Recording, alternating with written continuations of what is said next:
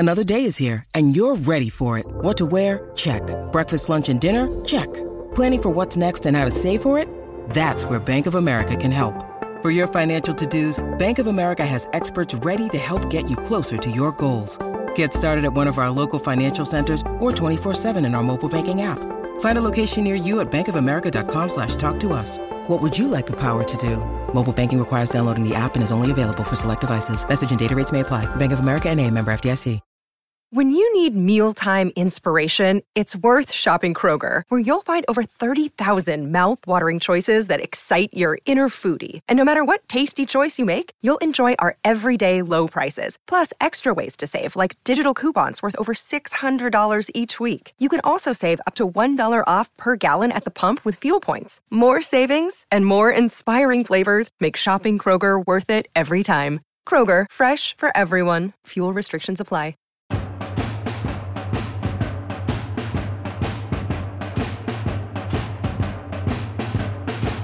Broadcasting from Terrio Studios in Glendale, California, it's time for Epic Real Estate Investing with Matt Terrio. Yes, it is. It's time. It is time. Hello, and welcome to another episode of Epic Real Estate Investing. This is the show that's going to show you how to escape the rat race once and for all, so you can do what you want, when you want, with whom you want, wherever you want to do it. That's financial freedom. And anyone can do that. Anyone can do that in a relatively short period of time if they just do one thing. And they only have to do this one thing, and you don't have to do it once. So do this one thing one time. And what that is shift your focus from making piles of money to making streams of money. In the real estate world, that's what we call cash flow. That's what we call a cash flow focus. And with that particular focus, I personally escaped the rat race in less than 4 years. And that's not to say, ooh, look at me. No, I'm not looking for your admiration. I'm already out of the rat race. I want you out of the rat race now. I share that with you because it's to demonstrate that anyone can do this. Even someone with no money and a terrible credit score. That was my position when I got started. And that's what I mean by anyone can do this. Anyone can do it if someone would only just show them how. We know how you've been taught. We've all been taught the same way, and we know that that's not working. So you got to try something new, or else you're going to keep getting the same result. So someone just needs to show you how, and all of that financial freedom, that's available to you as well. I was fortunate enough to cross paths with someone that showed me how, and now I spend a great deal of my time showing others the same thing. And I'm telling you, if I were to get started all over again, I'd start the exact same way. I started with 2 very specific techniques that started to put cash into my pocket relatively quickly, of which I then started converting that cash into cash flow. So if you'd like to get started and take that first step to exiting the rat race, you can download the free course that I created just for you. This course is really built around these 2 specific strategies that I'm speaking of, and it's absolutely free. And you can access it at freerealestateinvestingcourse.com, freerealestateinvestingcourse.com, or you can text free course to 55678 right there on your smartphone. Free course. And that's all one word, by the way. There's no space in between free and course. So text free course to 55678. Alrighty. Got a couple of announcements. They come with lots of requests. I know this is everyone's favorite part. People say, Matt, please share another announcement with us. So here it is. The Cashflow Savvy team, we just got back from our first property tour of 2014. Had an awesome time. We visited the Memphis market, got to meet some amazing people, got to break bread with them, got to throw some cold ones back, got to tour the city, got to visit before and after cash flow properties, and during and in between all that eating, drinking, and sightseeing, we discussed my favorite subject. We discussed real estate. Everyone had an opportunity to pick my brain, and I picked right back. We had a super time. So if that sounds like something you'd like to do in the future, we've already got our next tour on the calendar. We'll be visiting St. Louis, and we'll be doing that on May 1st and May 2nd. So for the details and to reserve your spot, you can go to epicpropertytours.com, epicpropertytours.com. And Let's see. Oh, also a very big thank you to all of you for sending in your testimonial videos for the testimonial video contest. $1,000 is coming to the winner. I was beginning to get a little worried though, because as of 3 weeks into the contest, I had only received 3 videos. But this past week, you did not disappoint. They came rushing in with massive volume. And so thank you. I'm still making my way through those. I know I said I would announce the winner today, but I actually had to record this particular episode a little early this week, as I've had some unexpected traveling come up. So I'm not going to be able to do it on the normal day that I would. So as of this recording, there are still 2 days left for me to receive some submissions. So I have to wait that out, just to be fair. And so, but by the time you hear this, the contest will be over. But that's why I don't have the winner yet. So hopefully you understand and hopefully you forgive me. So next Monday, for sure. Additionally, I have a super guest lined up. Super guest for next week's episode as well. I'm not going to reveal the name yet, as I don't want to jinx it. But this will be, for sure, the biggest guest I've ever had on this show. This show or my do-over show. So I don't want to jinx that. So if this is your first time listening, make sure that you click the subscribe button so that you don't miss it.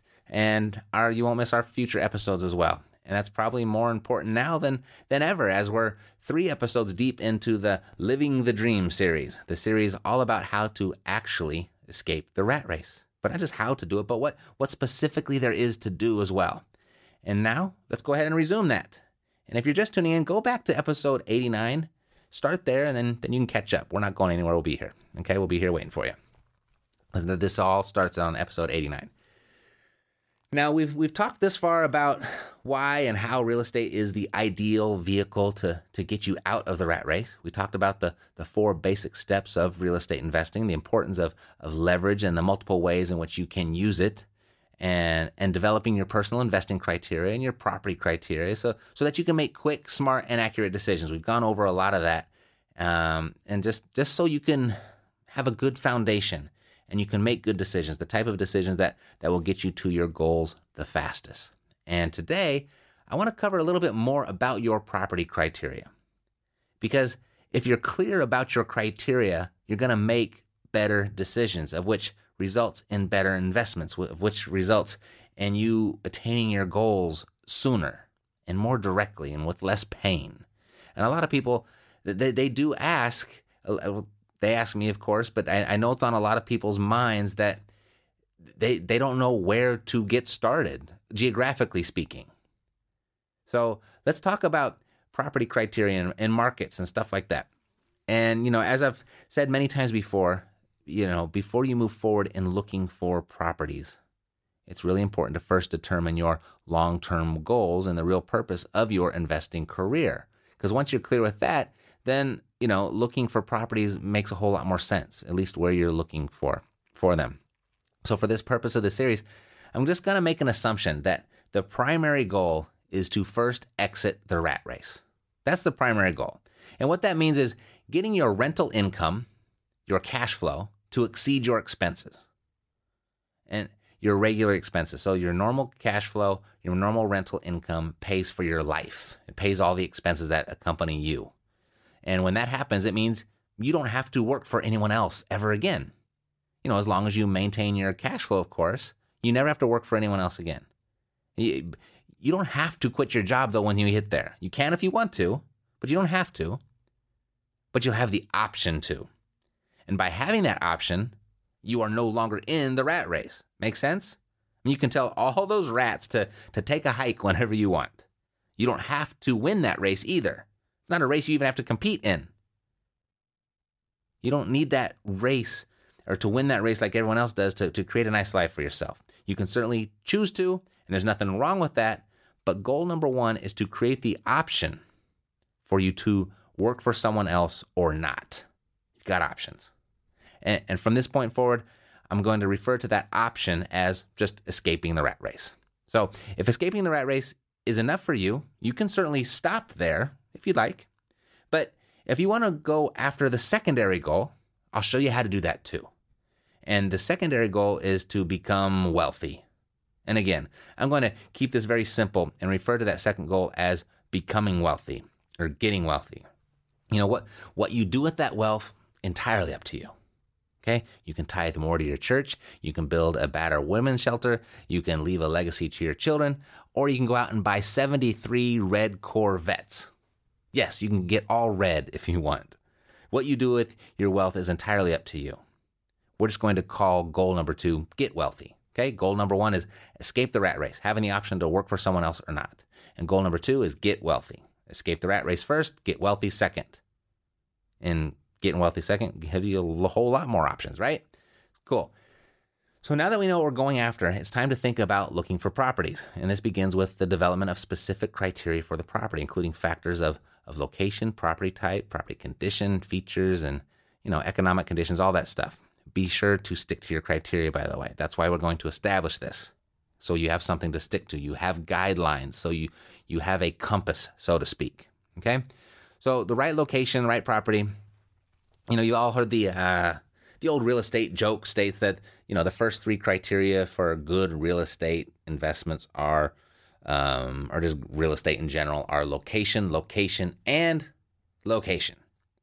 And that's not far from the truth, actually. I mean, the physical location of the investment property is absolutely crucial to a resident owner. I mean, to where you want to live. I mean, that's crucial to where you want to live. This is where you're going to spend your life. So the location is extremely important then. But what makes a location attractive to investors? Still important, but maybe not the same criteria with regard to location that makes it important to investors or attractive to investors. So one of the bigger factors you'll hear is the proximity to your home and or work, right? We've talked about this a little bit in the past, actually fairly recently. How far away is it from your home? Can you drive to it? That type of proximity is what I'm talking about. And so personally, I mean, the most attractive location to me is anywhere that the property will perform with minimal participation on my part. That's the location that I want. Within reason, of course. I do have standards. I certainly stay out of war zones. And I shy away a little, although it's not a hard and fast rule written in stone. I do prefer warmer climates, or where it's warm most of the time and the winters don't tear up the property too much. But the reason that that's not a hard and fast rule for me is because there are a good number of exceptions to be found, right? I mean, for example, I've got family doing very well in Buffalo, New York. They're investing in Buffalo, New York and killing it. And then there's a lot of buzz right now about North Dakota. Maybe you've heard. Just might have to adjust the strategy a bit. But, I'm getting off track. What I'm saying is I think differently than the conventional real estate investor thinks when it comes to location. As long as I have a reasonable amount of confidence that a property will perform to my minimum deal standards and will require a minimal amount of my time, that property will get my consideration. Now, if I can find properties in my own backyard that fit that criteria, then I would prefer them to be close. I would prefer that in my own backyard. But at this time, I can't find properties in my own backyard that meet my minimal deal standards, so I look elsewhere. No big deal. Just got to go somewhere else. Doesn't mean I'm just going to quit because they're not in my backyard, right? That'd be silly. Now, I do think it's a good idea, though, for most new real estate investors to be close to their home, close to their home or their work for those first properties in order to get some hands-on experience of, say, maintenance and management or even just deal acquisition. But again, if you don't have the time for hands-on experience, just like if you don't live in the ideal location for your type of investing, the answer is not to don't invest. That's not the answer. No, the answer is to look for an alternative solution. Maybe like leveraging other people's expertise and efforts like we talked about last episode. Or look for a location that does meet your investment needs. And then leverage other people's expertise and efforts. Okay? So whether in your own backyard, your city, your county, your state, or even within your country's borders, one way to begin is to simply start exploring. Just get curious. Start getting familiar with different areas and different types of areas. I mean, there are a number of ways to do this, and including, driving through it at various times of the day, talking to residents, frequenting the area's shops and restaurants, and doing research to learn important things about the location. Personally, this is where I recommend you start. I would start attending real estate investor clubs in various areas.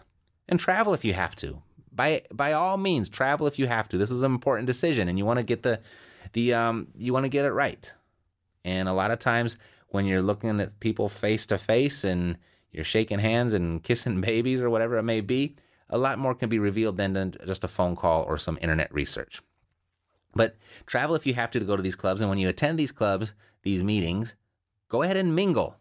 Ask people where they're investing. Ask about their successes. Ask about their challenges. Ask why they chose those areas. I'm a really big believer in following success. You know my position about a mentor. You know my position about creating your environment. I'm also a big believer in following and doing what works. And if someone has gone there and done that before and it's working for them, if you do the same thing in the same way, it's likely to work for you as well. If you meet an investor that's currently having massive success in Timbuktu, then it may be worth your time to go there and confirm. Leverage other people's success and then do your own research in addition to that. And your research may include finding out information about schools and safety and desirability and access to public transportation. What kind of shopping is in the area? What do they have for restaurants? If you're going to visit, you need a good place to eat. What are the grocery stores look like? How about the postal services, the recreation facilities, the standard house construction? What do the typical houses look like?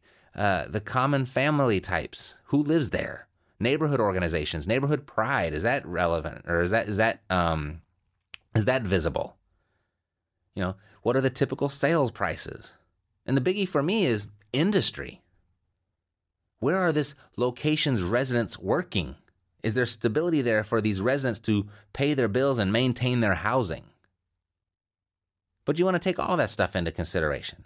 And you can also start looking for sales signs to see what kinds of opportunities are there and get an idea for market values. And after you've taken notes on a few neighborhoods, you can begin to compare and see where your best choices lie. Specifically, which area or areas are going to get you to your primary goal the fastest. Of course, it's not necessary to narrow it down to just one area either. You may find 2 or even 3 neighborhoods that might suit your purposes. And actually, if you can find more than one neighborhood, I think it's a good idea to geographically diversify your holdings. Geographic, diversification, it does 2 things that I particularly find appealing. First, it's a hedge against the unexpected or the unpredicted, the types of things that you can't manage. That's why I like diversifying geographically. The second thing is it just presents more opportunity. You've got more, I guess, more attempts at the plate. You get to take more swings. You get to choose more balls. Maybe if you just want the fastball, then if you're looking at more balls coming down the pipeline, you can dodge all the curveballs without any worry, and you can just sit there and wait for your fastballs. And if you're expanded out more geographically, then you've got more of opportunity. It's not a bad idea. Actually, it's a good idea to have some options. Very good idea. And keep in mind, the very best of neighborhoods, they're pretty tough to invest in. They're tough to invest in because they attract affluent residents and the type of residents that want to stay there, that don't want to move. And if they don't want to move, and because it's a good neighborhood, there's likely a higher demand there. And when there's higher demand, that means there's higher competition when something does come up for sale. And when there's competition, we know what that does. It drives up the price. So a lot of the best neighborhoods are tough to invest in. Additionally, if your goal is to escape the rat race sooner rather than later, the better the neighborhood, the higher the property price. And unfortunately, the market rents typically just don't rise in proportion to the purchase price, of which results in lower cash flow. It results in lower ROI.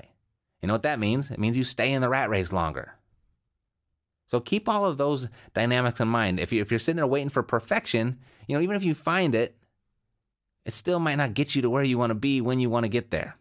I personally like lower income neighborhoods.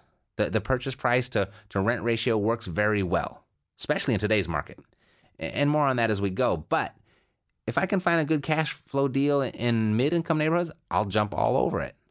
But finding them is much more time and resource intensive, and I don't want to wait. I want to continue to increase my cash flow. I want to continue to increase my net worth. So most of my time is spent looking for deals in lower income neighborhoods. Not war zones. No, I avoid those like the plague. I don't want to go there. I don't want to be afraid to go to my property. But low-income neighborhoods have worked very well for me. There's very good people living in lower-income neighborhoods. Now, mind you, at this point in the series, we're only trying to get to our primary goal, escaping the rat race. Once you've escaped, you'll likely be, you don't have to, but you'll likely be modifying your location criteria a bit to achieve your secondary goal, get wealthy. Okay, so I look at lower income neighborhoods as great places to start, and they're great places to hang out for a while you're increasing your cash flow, while you're getting to the point where you can escape the rat race, where you have those options, the option to work or not. Got it? Then, as you go along and you hit that point, then you can start expanding your location criteria or raising your standards and pursuing that second goal, getting wealthy. Now, the type of property. Talked a lot about the location. Let's talk about the type. Should you attempt, to find single-family properties or multifamily properties? That's a big question. Comes up frequently. And both property types, they've got their advantages. There's some disadvantages there too. Single-family homes, they tend to benefit more from appreciation, but multifamily properties offer multiple streams of cash flow and often at a higher return on your investment as well. And this typically means that single-family homes are usually the choice for investors who are focusing on building net worth, while multifamily properties are the choice for those who are seeking to maximize their cash flow. And, while multifamily places have the potential to bring in multiple rent checks, the extra occupants have the potential to create more wear and tear on the property. So what I'm just kind of trying to get at is, while no choice is absolutely perfect, some careful consideration will help you to make the right choice at the right time, the right choice for you. Personally, I diversify here too, not just in location, but I also diversify in property type. I'm investing actually in a few markets where I feel I'm getting the best of both worlds with single families. I'm getting great cash flow numbers with also the great potential of increasing my net worth through eventual appreciation. Every market is different though, and the properties within those markets perform differently. And all that to say, just be cautious of the hard and fast rules like, invest in single families for net worth, multifamilies for cash flow. You're going to hear that frequently. I've broken both of those rules and broken them with no real extraordinary effort either. Just remember that the answer to every real estate question is it depends. Got it? Now, with regard to property condition, even a property of the right type in the right location is not necessarily a good choice if it's not in the right condition. And the condition of the property it's a significant factor, but the desired condition depends upon your goals, really. It depends. There's that word again. It depends. Depends on your goals, depends on your resources, depends on your skills, depends on your time. While homes that are in perfect condition certainly have their advantages, they also tend to be much more expensive. Older homes and homes that require repairs can be the best choices if you can use those factors as, say bargaining chips to reduce the price, to create equity. And you can do that if you can reduce the price and you can manage those repairs. Those can be some of your better investments. We just got back from Memphis and, we're looking at homes from, they're built 30, 40 years ago. Of course they're going to have issues with them. They've been standing there for 40, 50 years, and they're going to be standing there for another 40 or 50 years. So keep all that in mind. It's just because it's nice and pretty and it's something that you want to live in. Maybe it's a nice home and a nice area, but it might not make a nice investment. Okay? Maybe because it is so nice and it is a nice area, all the potential for growth has been removed, right? Because it's already grown. It's done. So keep that in mind when you're looking at properties. So repairs are and the condition of a property are often, the basis for a negotiation of a lower price, which can potentially, save you thousands, hundreds of thousands. Depends on your market.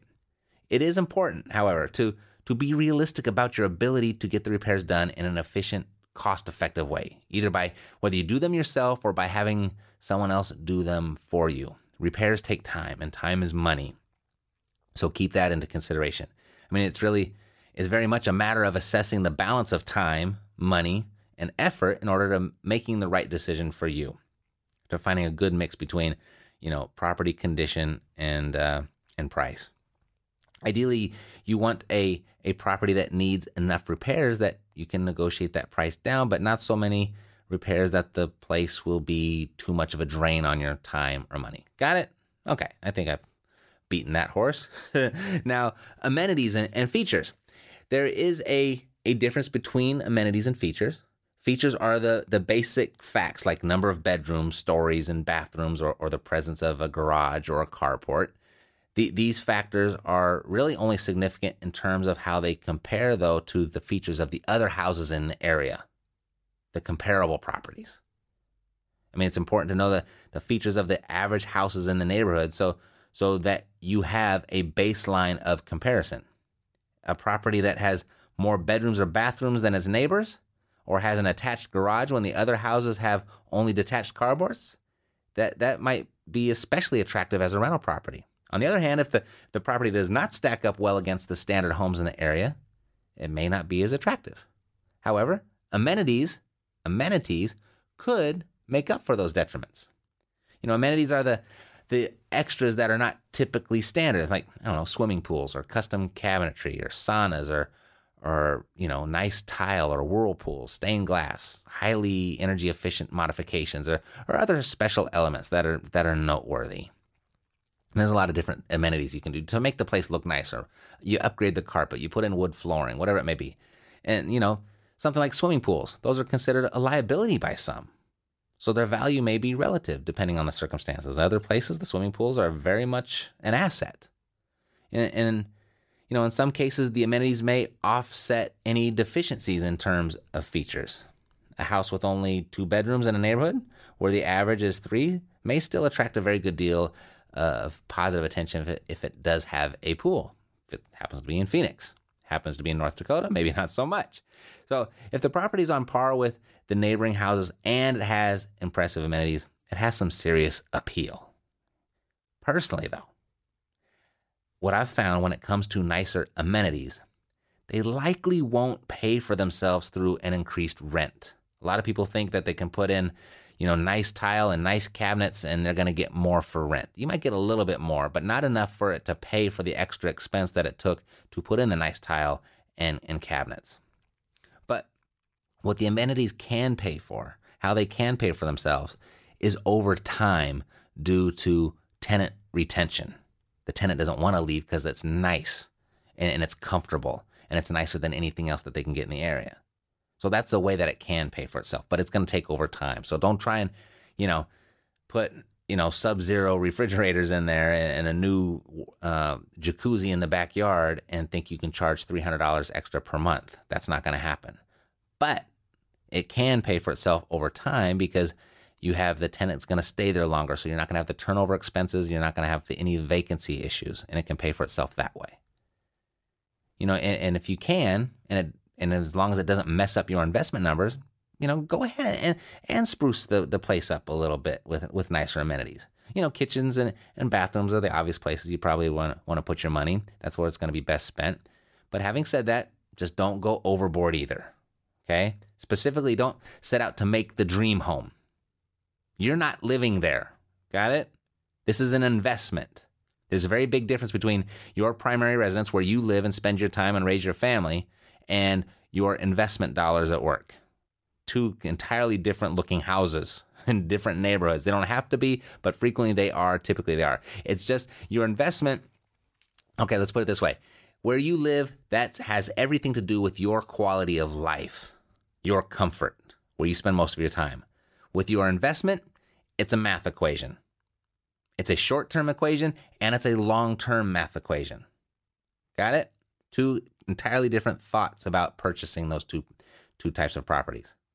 And, last note, get familiar with the amenities inside other rentals in the area. That could be a huge indicator of what you should and shouldn't do. Because what you may find, and most of the times you will, is that you don't have to spend a whole lot of money on amenities to create a more appealing rental property than what your competition is offering. Maybe you just have to do a little bit more and you can really stand out to potential tenants, prospective tenants. In our Cleveland market, I've been in a few houses out there, and I've seen that it's not uncommon to see 2x4s as making or serving the purpose of a banister for the stairway. And to me, I was kind of dumbfounded when I saw that. I was like, wow, I'm certainly not going to put 2x4s in my house. But once you've walked into several of those houses and you see that's kind of the standard, then all of a sudden you don't have to do too much more to stand out if you're getting the picture. Okay? So make sure you know what the competition is offering, because maybe you don't have to put imported tile and you don't have to put in fancy schmancy cabinets. Maybe just a cabinet at all with a door and a handle on it will be better than your competition. Or maybe you got to go and import oak from Italy to compete as well. Okay? So know what your competition is offering and adjust your rehabs and your modifications of the properties accordingly. Stand out a little bit, be a little bit better, just don't go overboard, okay? Because it's not going to come back to you financially, at least not immediately. Could over time, but that's a big could. Got it? Alrighty. Next week, we're going to go ahead and we'll pick up from here. You've now got a good idea on where and what type of properties you're looking for. Next, I'm going to show you how to find them. Specifically, I'm speaking of a lead generation, how to create those hot leads, okay? Oh, but wait. Next week, I've got that super special guest for you next week. And I've also got the video testimonial awards for you too. So this is what we'll do. We'll take a break from our Living the Dream series for 1 week for make room for our special guest and for me to hand out the awards. And then the following week, we'll go ahead and we'll get back into the series and we'll discuss generating leads. Good? Cool. All right. Definitely. So you don't want to miss the next 2 episodes. So make sure you click that subscribe button and leave your nice thoughts in the form of a review over at iTunes while you're at it. Kill 2 birds with 1 stone. It'll make for a good exercise in leveraging your time. So thank you in advance for that. That's it for today. I'm Matt Theriault, living the dream. You've been listening to Epic Real Estate Investing, the world's foremost authority on separating the facts from the BS in real estate investing education. If you enjoyed the show, please take a minute to visit iTunes and share your thoughts. Thanks for listening. We'll see you next time here at Epic Real Estate Investing with Matt Theriault.